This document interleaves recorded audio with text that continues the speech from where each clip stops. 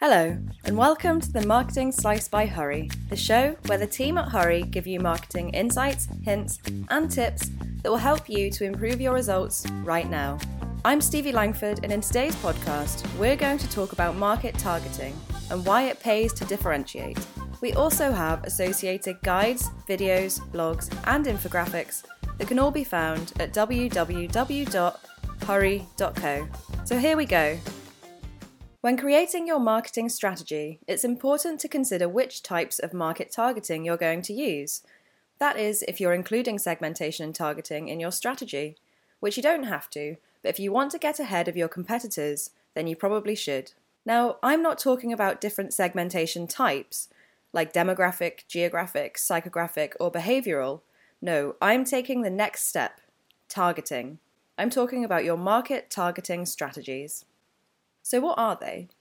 Essentially, your targeting strategy involves evaluating each segment's attractiveness and, from there, choosing which segment to enter. And a brand's choice tends to be based on which segment they think will bring the company the most value. Establishing your potential customer base and choosing how broadly or narrowly you wish to market to these prospective customers is key to your brand's success. There are generally 4 types of targeting strategies, and that's what we're going to delve into right now. First, we have undifferentiated market targeting.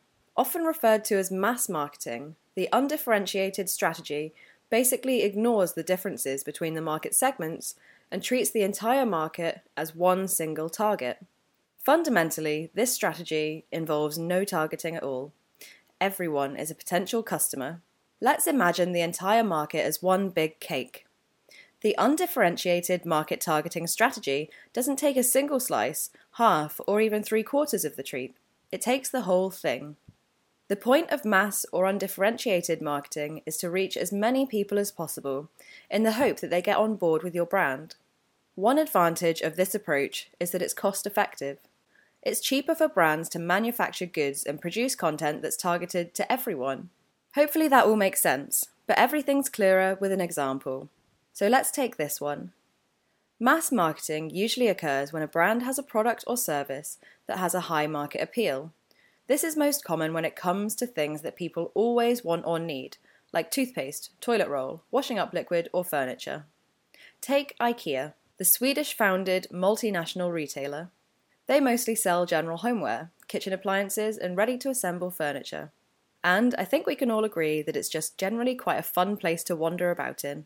But that's not the main point.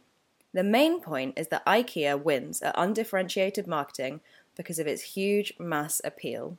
IKEA are as popular offline as they are online.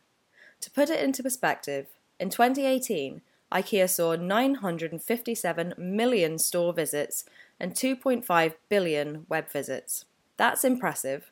But overall, it's not too surprising, as the home goods giant has the right price and product for almost every customer. They don't compromise. IKEA have high-end tags and a wide range of styles. Even their simplest, most basic products are still both innovative and affordable. IKEA not only has mass appeal in their products and price, but also in their personality. Because who doesn't love a candid eco-enthusiast? It turns out, IKEA has been eco-minded for some time now. Since 2009, IKEA Group has invested €1.7 billion in renewable energy.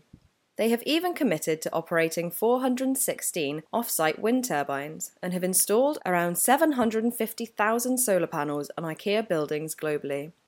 But it's not just about the price or style range or environmental mindedness for IKEA, it's also about the experience. For many people, the IKEA day out is a real thing, and it's clear to see why. You can get a great bite to eat, pick up those homeware essentials, whilst also exploring the half-made homes. I mean, it's essentially an adult's playground. And it's the existence of this shared experience and common thought that heavily contributes to IKEA's mass market appeal and the almost cult-like status of the IKEA day out. Undifferentiated market targeting can be quite appealing to some brands, as it appears a lot less risky than the more segmented, precise forms of targeting. It undoubtedly works for some of the big guys like IKEA, but it's argued that this targeting strategy is on its way out. And that's because brands who mass market run the risk of increased competition and overexposure. but mostly because customers today want to be treated as unique individuals with highly personalized products, content, and messages. And that's where the next in our list comes in: differentiated market targeting. Differentiated market targeting offers us a little more depth and clarity. It's otherwise known as segmented marketing, and it entails isolating a number of generally 2 or more primary target segments that have the most potential value for the company. Once the brand has defined those few targets, the plan is to develop separate marketing strategies for each. This type of market targeting is one of the most common. It makes sense for brands to identify several market segments and then design separate, concentrated strategies for each. This way, companies don't just constantly churn out products that are all the same, with no uniqueness, in the hope that customers will just eat up whatever's offered to them. Segmented market targeting understands that consumers fit into different groups that require and respond well to personalization. Take the iconic sportswear brand Nike, for example. In terms of footwear, they mostly sell trainers, but they wouldn't get very far by simply advertising one simple type. Like most other clothing brands, Nike offer different products for different segments.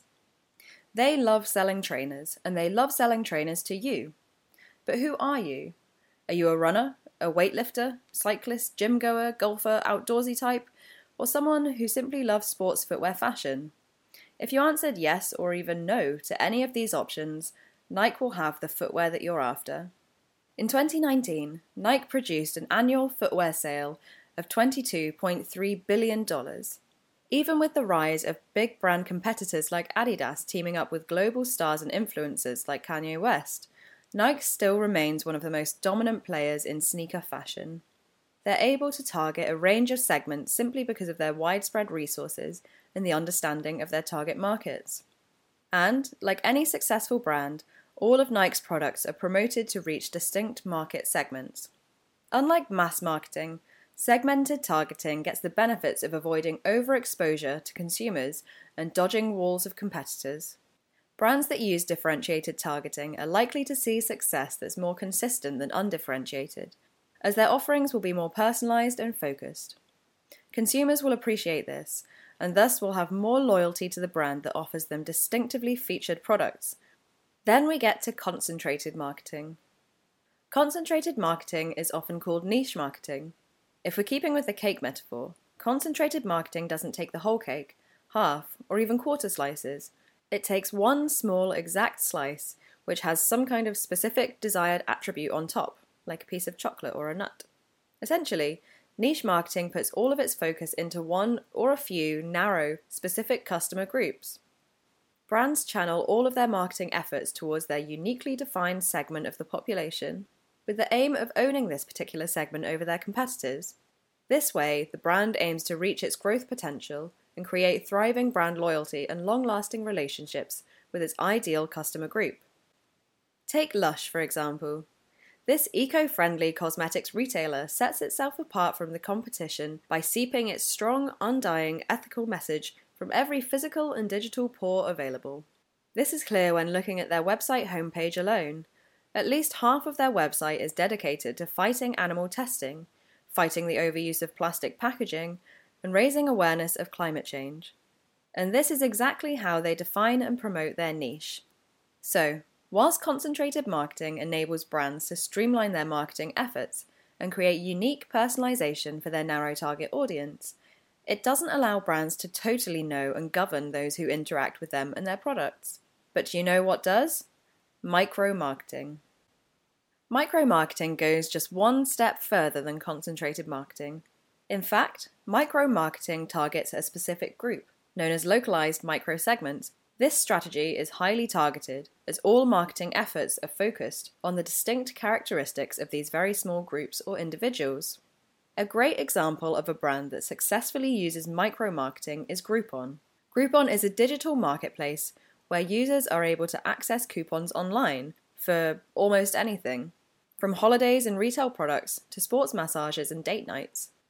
Groupon allows users to get location-based deals from almost any digital device. It was launched in 2008, and since then, Groupon has grown to be one of the most popular websites for discounts and promotions in the United States. Yes, the global e-commerce marketplace is a pro when it comes to targeting users incredibly specifically. And let's face it, we all love a treat. And Groupon is really good at fizzling away some of our guilt and justifying our purchases because of those juicy discounts. Not only that, Groupon's hyper-tailored targeting techniques mean that it tracks user activity and tailors content and deals accordingly. And while some disadvantages of micro-marketing are apparent for many brands, like potential difficulty to expand or higher cost per acquisition, the versatility of Groupon's offerings and their highly personalized and customizable discounts lead them to be almost exempt from this digital sterilization. In 2018, Groupon had over 48 million active users. This is super impressive considering that one of their competitors is the e-commerce giant Amazon. So, for these guys, it really does pay to differentiate. Of course, there are many benefits and drawbacks to each targeting strategy. However, the most important thing is deciding which one is most suitable for your brand. So, before you jump into any old target market, remember these few things. Number 1, identify your values and goals. Number 2, analyze your data. And number 3, look into current and prospective competitors. And then you'll be ready to go. If you like this podcast, then you can subscribe for free via any podcast app or on Spotify. Feel free to share it with a friend if you feel like they might enjoy it. And don't forget, you can find other resources like guides, videos, blogs, and infographics over on our website at www.hurry.co. Thanks for listening.